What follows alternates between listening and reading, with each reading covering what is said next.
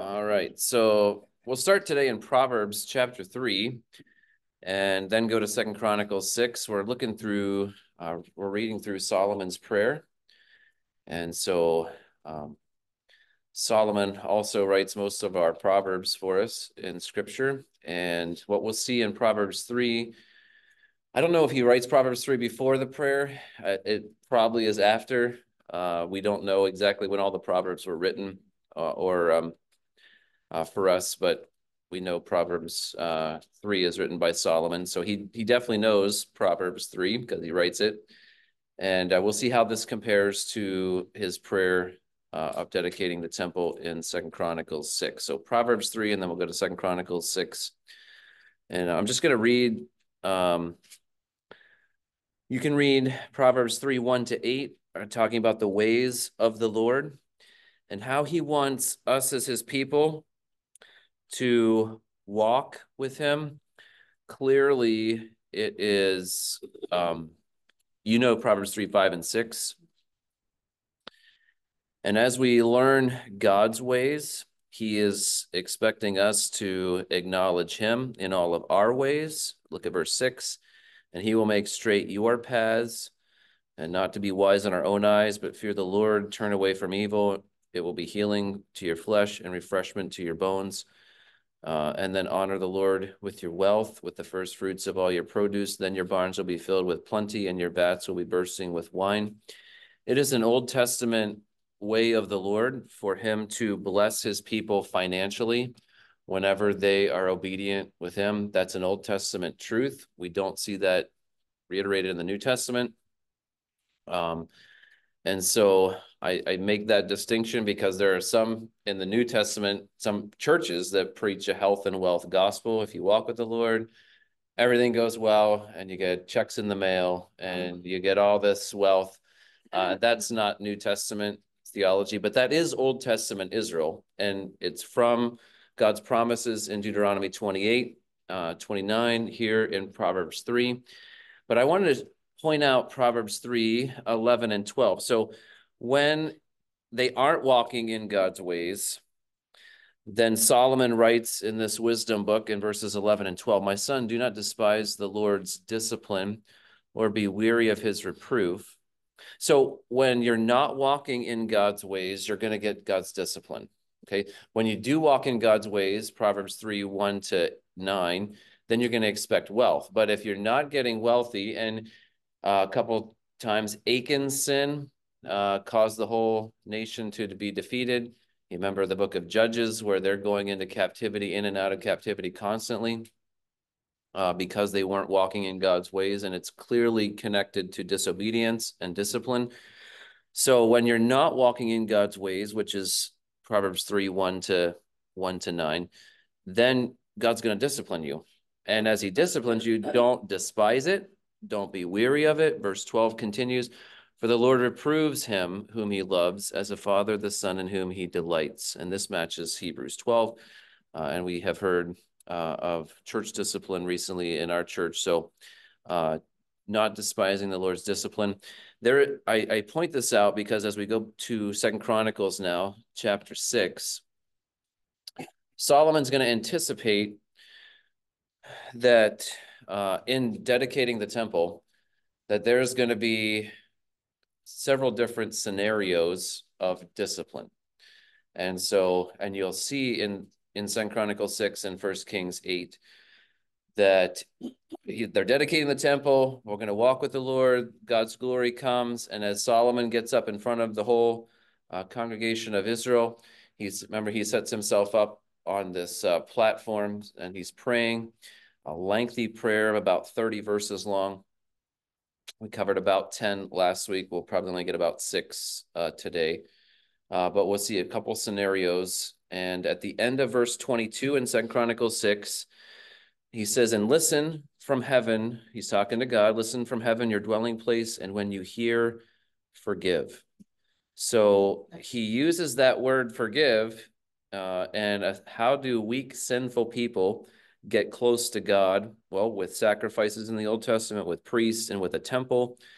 And this temple is going to be the center of worship, but it's also the center of like a channel. If you think of a channel is something that connects resources.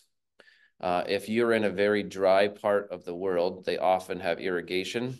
If you look at Google Earth and look at the Nile River on Google Earth is in the middle of the desert, but all along the Nile River, there's green because they have made channels out from the Nile River to make Egypt, which is a desert, to be able to produce crops. And so those channels connect water to crops. And you think of a canal, the Panama Canal, the Suez Canal, other canals that connect bodies of water.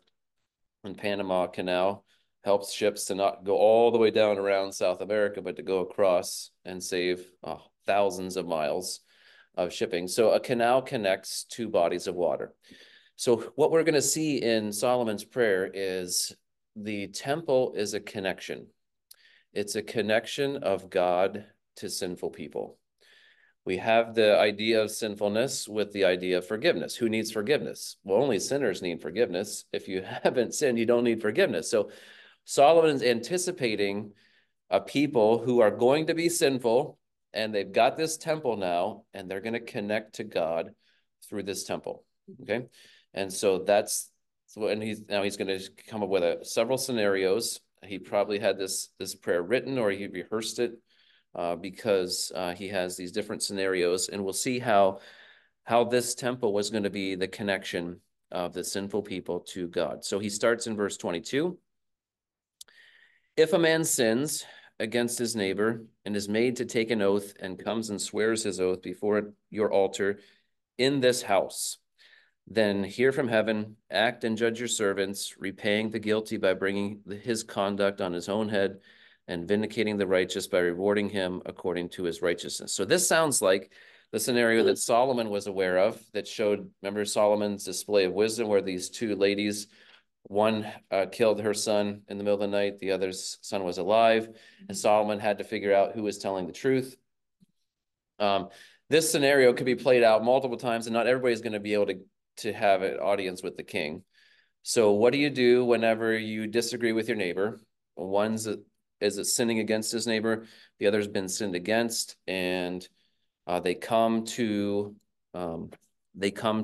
your altar in this house. So they're coming to the temple, and it's not going to be Solomon there that's going to determine who's guilty and who is innocent, or who's righteous and guilty.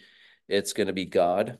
And verse 23, he's praying and said, when this happens, two people can't get along. This is private sin. And these two people come before God. And then he says, I want you, God, verse 23, to hear. And he's always hearing from heaven. He doesn't say hear from this place. You'll see heaven mentioned in all of these different scenarios where this temple Solomon's seeing is our connection to a God who's in heaven. And so we're praying with this temple in mind in this place, but this place connects us to heaven. And just like our praying, I hope you expect today to connect to heaven. We don't have to, you can connect to heaven. You don't have to come to a temple. You don't have to come to a church, but we can connect to God through Christ, and Christ is our high priest, right? So, but in the Old Testament, they didn't have Christ as their high priest. They had actual priests, and they had a temple, and Solomon anticipated there would be a lot of sins, private sins between people in Israel, and they couldn't figure it out. They couldn't get justice, so they would come to the temple and they would figure out who was innocent, who was guilty, and God was going to determine this. So in all of these scenarios, we have an expectation of God's people and then an expectation of God at the temple. So the need number one is discerning justice for private sins. So man number one sins against man number two, or woman, doesn't matter. Man number two who has been sinned against, brings his neighbor, brings the person guilty to the temple and asking God to give justice. Okay, so what's God doing at the temple? Verse 3 or 23. What's God doing? God's hearing, he's acting, he's judging. And how do the people that are crying out to God, asking him to act and judge, What is he doing in a way that they know that he answers their prayer at the temple? He's going to repay the guilty by bringing his conduct on his own head. There was a scenario that the law had where if a woman was, or a husband thought his wife was unfaithful, he could bring her, and it sounded like a similar situation to this. That was very specific sin, but this sounds like general. So anyone who's sinned against, you want justice. It's going to be obvious. So what that repaying the guilty by bringing his conduct on his own head, I don't know what exactly that was. It was probably God deciding, and the punishment's going to fit the crime. God's going to determine who's guilty, who's innocent. And it's clear that one party is guilty. The other party, if you look at them, they are going to be vindicated, vindicating the righteous by rewarding him according to his righteousness. And this idea of vindication shows up in many of the Psalms where David and others crying out, "Vindicate me, God, in your righteousness. Help me because I have been righteous and the wicked are rising up against me." So asking God for vindication is throughout the Psalms, but we see it here in Solomon's prayer. And this was an anticipation that the average Israelite, the average person who's worshiping God, is going to get justice at the temple. All right, so that's need number one. God's going to hear, God's going to act and judge and give punishment and reward according to their deeds. So application for us. God gives justice when those who sinned against us, this would be having no proof, because they could decide this in their towns if they had proof, but there's no proof, and they rely on God alone to give them justice. How many times have we been sinned against privately and we want justice? We want God to give us justice. Now, there are a lot of people, and in a pro-choice, pro-life America, there are Christians, unfortunately, that go and try to take matters of pro-life, pro-choice in their own hands, and it's not good. We should not be going and desecrating property and threatening abortion doctors and other things, because that is not our job. We have two scriptures in the Old and New Testament, Deuteronomy 32:35, and quoted again in Romans 12:19, that says, "Vengeance is mine, I'll repay, says the Lord." We see this in our kids. We see this in our grandkids. When someone's been wrong, they're like, "I'm not waiting for mom or dad to exercise discipline. I'm gonna give them what they deserve." No. You don't have the right to take matters into your own hands. And I remember my parents telling me this multiple times as I had an older and younger brother, that I was not in the position to exercise authority over my brothers when they deserved punishment. Okay, that was mom and dad's job. All right, and so it is God's job to give justice. And so we leave guilty people in the Lord's hands. We see Jesus doing this at the cross. We see Stephen doing this as he's getting murdered, asking for forgiveness. But leaving guilty people in God's hands is something that the temple would provoke people to do. So discerning justice, all of us need justice. We want justice for private sins, but the Israelites were with the temple expected to allow God to give that for them. All right, verses 24 and 25. In all of these scenarios, 22 and 23, they give man's responsibility, God's expectation of man, expectation of God. It's like that with 24 and 25, and then 26 and 27. We'll try to get down to verse 27 today. So the second scenario, verse 24. If your people Israel are defeated before the enemy because they have sinned against you, and they turn again and acknowledge your name and pray and plead with you in this house. Again, they're coming to the temple. All right, and then he's going to say some expectations for God. So what is the expectation of the people of Israel? Well, they've been defeated, and they can't blame anyone for their defeat except for their sin. All right, so sinners. They've been defeated in battle, and they know if they trust God, God's going to even fight for them. And over again, we have story after story in the Old Testament where this happens. And when they're defeated, like at Ai, small little city, they're defeated. They say, why were we defeated? Oh, because there's sin in the camp. And they discovered it was Achan. he was eliminated from the camp, and then they're victorious again. It's like this throughout the book of Judges. When they're sinning, they're being defeated, they cry out to the Lord, God gives them victory in the cycles of Judges. So Solomon knows those cycles. Solomon knows the story of Achan, and he's expecting after he passes that there's going to be many other times where Israel are defeated before the enemy because they've sinned against God. And after they have been defeated, they connect their defeat with their sin. They come, notice the word turn again, that sounds like repentance, and they acknowledge your name. Remember, when Solomon builds the temple, he's building the temple for the name of God.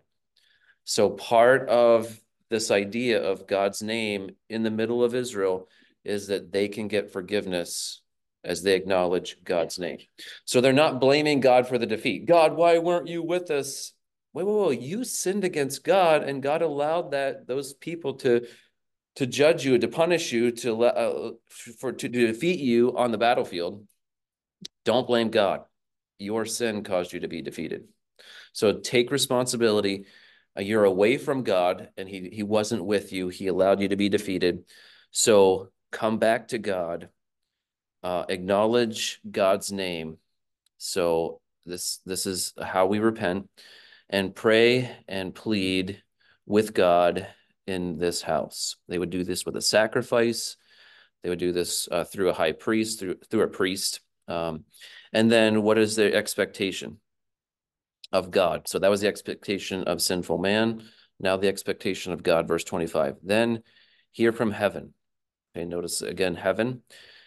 Here, God hearing, then God is forgiving the sin. That's taking it away from the people, detaching it from them, covering it. Forgive the sin of your people, Israel, and bring them again to the land that you gave them and to their fathers. So remember, when Solomon takes over, all of the promised land is conquered. But as they start sinning against God, God's going to allow them to be defeated, and they're going to start losing parts of their land from the outside toward Jerusalem.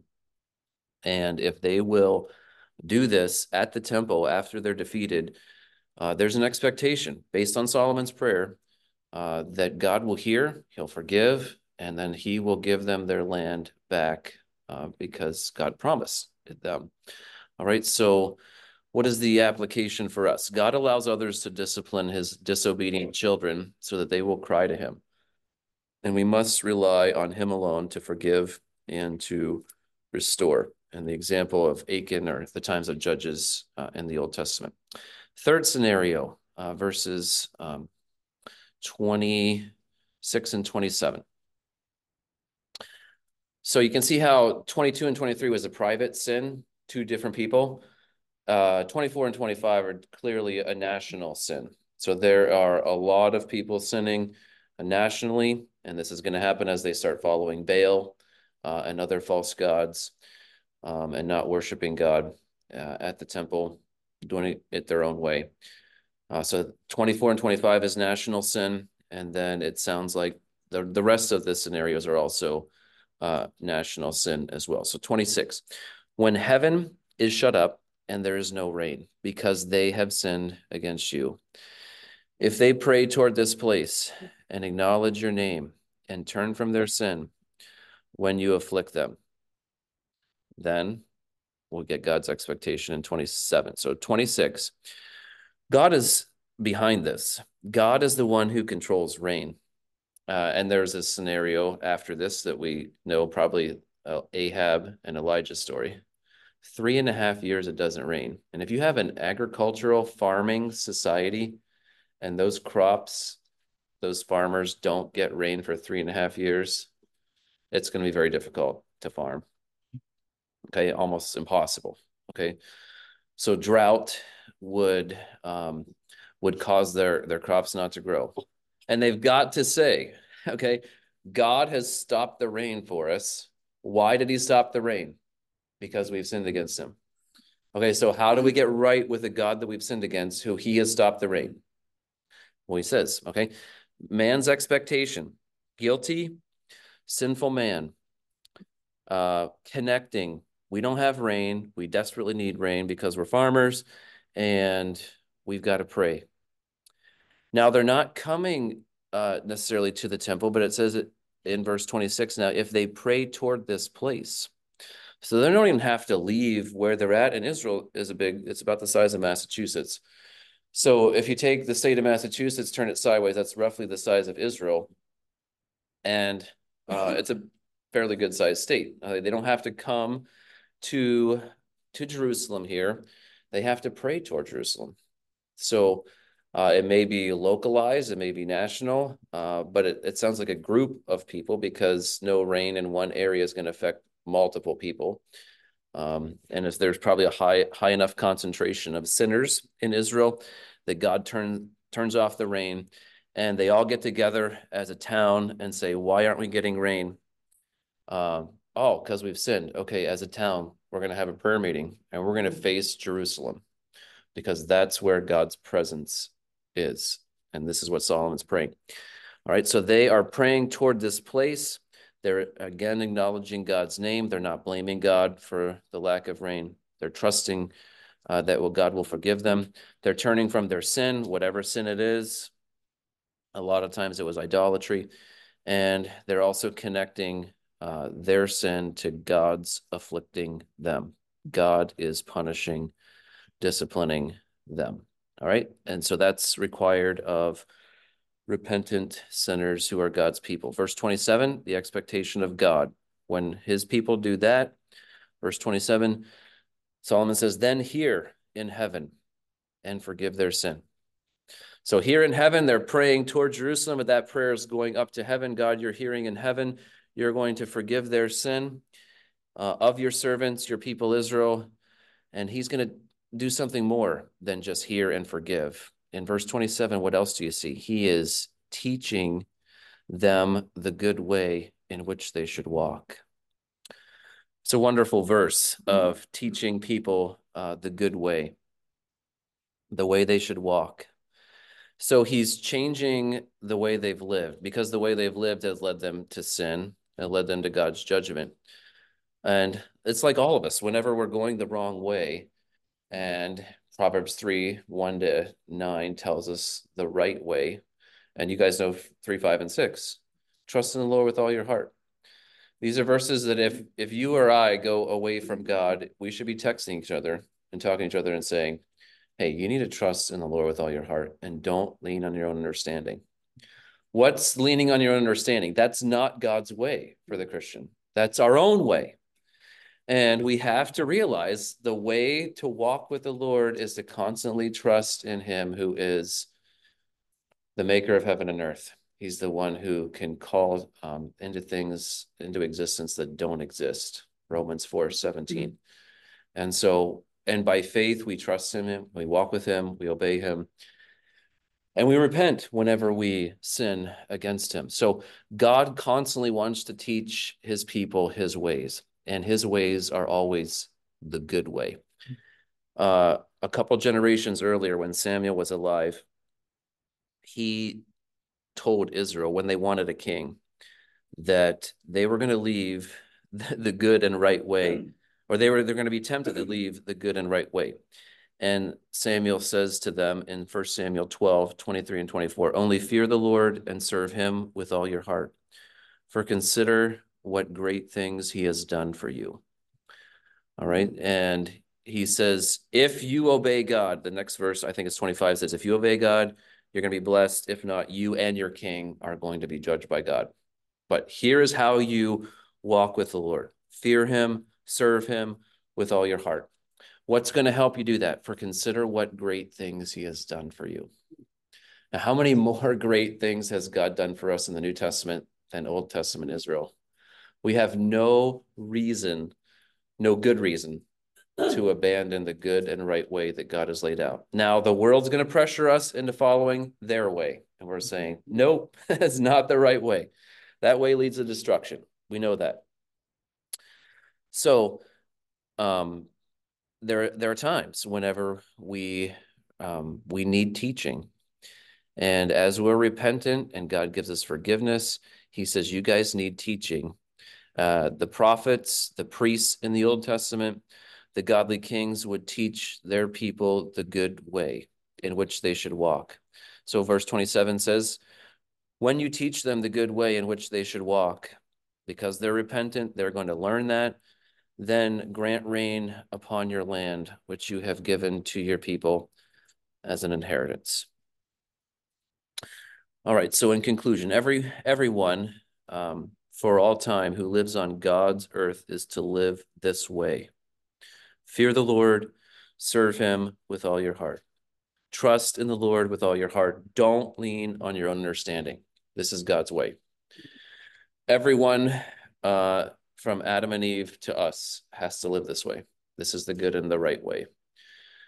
Jesus showed us how to do this perfectly. So we have an example, 33 years of a perfect example. Now, in Christ, we can and should too. So what's going to motivate us? The same thing that motivated the people in Samuel's day. What great things has he done for you personally? When you and I start thinking of how much God has done for us personally, we want to learn. We want to walk in his ways. Mm-hmm. We realize that we've made a mess of our lives because we haven't walked in his ways. We haven't learned, or we haven't remembered, or we haven't obeyed things that we know. What's going to get us back is every good gift and every perfect gift comes from above. Do not blame God for any of our problems. Our problems are our fault. The way to get right with God is to learn. We probably have abandoned his way, probably trying to do life our own way. Okay. So trust in the Lord again with all of our heart. Don't lean on our understanding. In all our ways, acknowledge him, and he will direct our paths.